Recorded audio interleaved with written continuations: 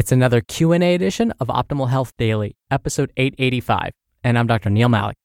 Hey there, happy Friday, and welcome to another Q&A edition of Optimal Health Daily, where I answer your health questions related to fitness, diet and nutrition, and lots more. You send me the questions, and I answer them for you. And thank you to sizzlefish.com for sponsoring this episode. I can get a craving for lobster tail, but sometimes it's not easy to find great quality seafood locally. Sizzlefish.com delivers pure, natural seafood responsibly right to my door with fast and free shipping. They have everything from shrimp to calamari, sea bass, salmon, and a lot more. If you are interested in great tasting, healthy fish and seafood, check out sizzlefish.com today. Plus, as an exclusive deal for being a listener, you can use discount code OHD for 10% off your first order. That's discount code OHD for 10% off your first order. Now, before we get to today's question, which I'm sure you're eager to hear, this is my favorite time of the year. I love the holidays, and all week long I've been providing some holiday trivia, so today is no exception. So before we get to today's question, here is your holiday trivia.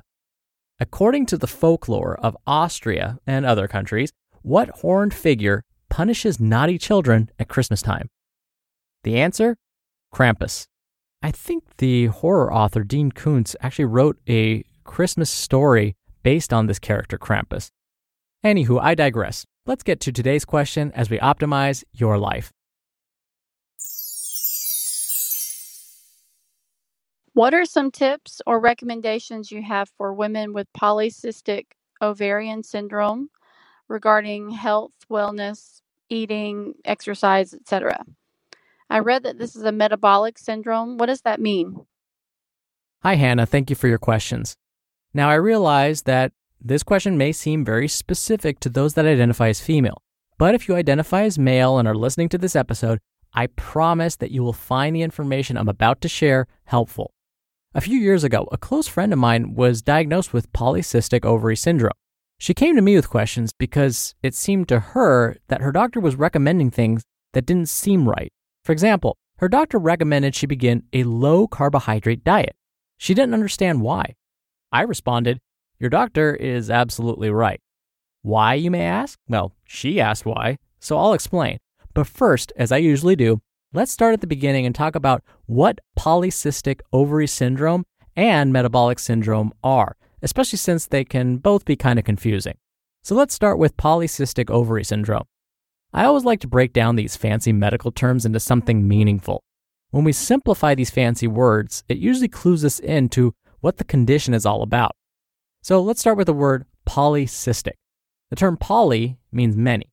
Now, a cyst, there are many definitions of it, but in this sense, it's referring to an abnormal growth in or on the body, and this growth is usually filled with some sort of fluid. So the term polycystic means that a person has many of these cysts, or fluid-filled growths, in or on their body. Now, because we're talking about polycystic ovary syndrome, this means, in theory, there are many cysts growing on their ovaries. Now, I said in theory because a woman may be diagnosed with polycystic ovary syndrome without cysts developing on her ovaries. Weird, right? Well, what doctors have discovered is that while some don't always develop cysts on their ovaries, most women with this condition do share a common characteristic. Most experience some hormonal imbalances. So hormones like testosterone, estrogen, and progesterone are out of balance. Why this happens to some women but not others isn't really clear. Doctors aren't sure of the causes for this. But what we do know is that these hormones are partly responsible for the regularity of menstrual cycles. So, imbalances in these hormones can lead to symptoms like unpredictable menstrual cycles. But imbalances of these hormones can also cause acne, pain in the pelvic region of the body, abnormal body or facial hair growth. And here's where it really gets interesting. An increased risk for developing diabetes. What the heck does diabetes have to do with polycystic ovary syndrome? Well, one of the hormones that starts to get thrown out of balance is insulin. Now, insulin helps sugar leave the bloodstream and get into the body's cells. Now remember, the bloodstream is just a transporter of stuff. We actually don't want sugar to sit in the bloodstream for too long.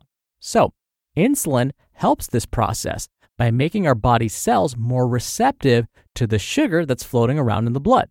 So insulin is good because it helps the sugar get to our cells where it can be used to provide our bodies with energy. But what we're learning is that women with polycystic ovary syndrome may be resistant to the effects of insulin. This means the sugar stays in the bloodstream and doesn't get into the cells where it's needed. Doctors can easily test for this by checking blood sugar levels. Higher than normal blood sugar levels means the body is not responding to insulin like it should. All right, so let me try and connect polycystic ovary syndrome with metabolic syndrome. I want to start by saying that metabolic syndrome is not just specific to those that identify as female. Metabolic syndrome can affect anyone. One of the signs of metabolic syndrome is having higher than normal blood sugar levels. After fasting for 8 to 12 hours, if you went to get your blood sugar checked, we'd say your values are normal if your blood sugar levels were between 76 and 99 milligrams per deciliter of blood. Don't worry about that milligrams per deciliter thing. That's how labs standardize measuring blood sugar. So blood sugar levels higher than 100 would be considered too high. This is partly why some doctors call polycystic ovary syndrome a type of metabolic syndrome. But high blood sugar levels is just one sign of metabolic syndrome. It's not the only thing a doctor would use to diagnose someone with this disorder.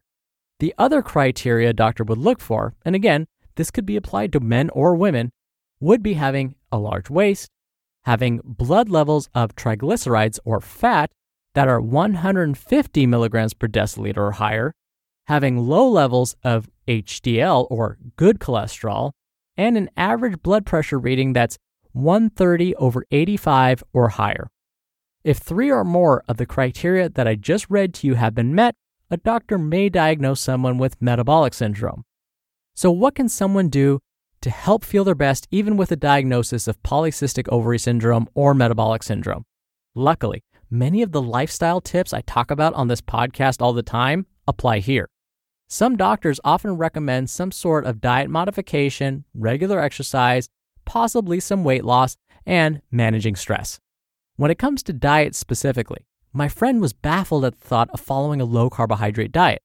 But the reason a doctor might suggest this for polycystic ovary syndrome or metabolic syndrome is because the body is not responding to insulin as well. Again, this means that the blood sugar levels are staying too high. By following a low-carbohydrate diet, you're decreasing the amount of sugar you're taking in with your meals. This is because the body easily converts carbohydrates to sugar. So by decreasing your intake of carbs, you may lower the amount of sugar floating around in the bloodstream.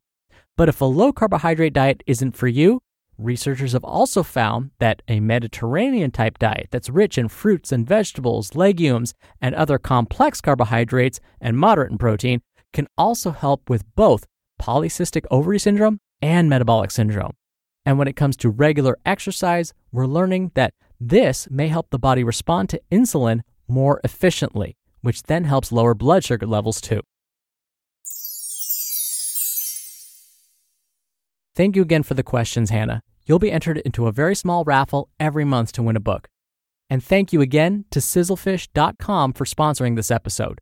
Perfect if you're looking to increase your omega-3 intake. Health experts recommend 2 or more servings of fish and seafood every week. Yet it's been reported that nearly 90% of Americans aren't eating enough seafood. You can purchase items from sizzlefish.com whenever you want, or choose to receive a subscription box each month so you don't forget. And sizzlefish.com has great variety. Check it out and see for yourself. Sizzlefish.com delivers pure, natural seafood responsibly right to my door with fast and free shipping. And the pricing is actually reasonable. They have everything from shrimp to calamari, sea bass, salmon, and a lot more. If you're interested in great tasting, healthy fish and seafood, check out sizzlefish.com today. Plus, as an exclusive deal for being a listener, you can use discount code OHD for 10% off your first order. That's discount code OHD for 10% off your first order. Now, don't forget, if you want to send in a question to be answered by me, yours truly, it's super easy. Just come by oldpodcast.com/ask. You can record right from your computer's microphone. It's really easy, and you can even play back your message and do retakes before sending it in. Or you can do it the old-fashioned way and call in your question. The number is 61 I Love OHD. Both methods are in this episode's description, which you can find at oldpodcast.com. All right, that's another week of Optimal Health Daily. Thank you for listening every day. Thank you for listening all the way through. Have a great weekend, and I'll see you back here on Monday for more episodes and more holiday trivia and where your optimal life awaits.